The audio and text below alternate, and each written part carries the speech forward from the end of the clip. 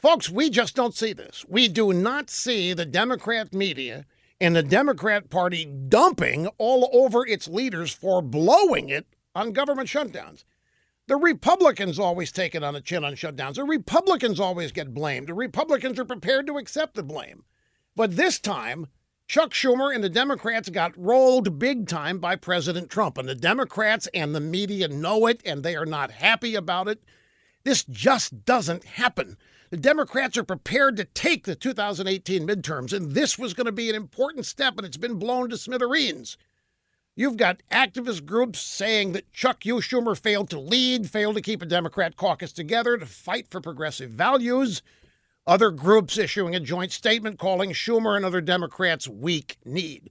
So Schumer has made a move. Schumer has announced that there will be no funding for a wall in any future deal, which Trump is demanding, or there won't be a deal.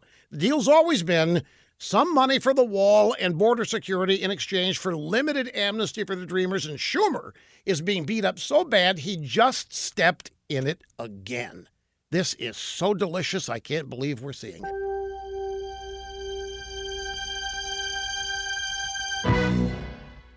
Rush has just made his spectacular web service, Rush 24/7, even more spectacular. We have a special premium going on right now, a brand new Tumblr that is free with every new subscription. Join today for Rush 24/7. Never miss a word of Rush's radio broadcast and get his new Tumblr. All at RushLimbaugh.com. You're listening to the EIB Network.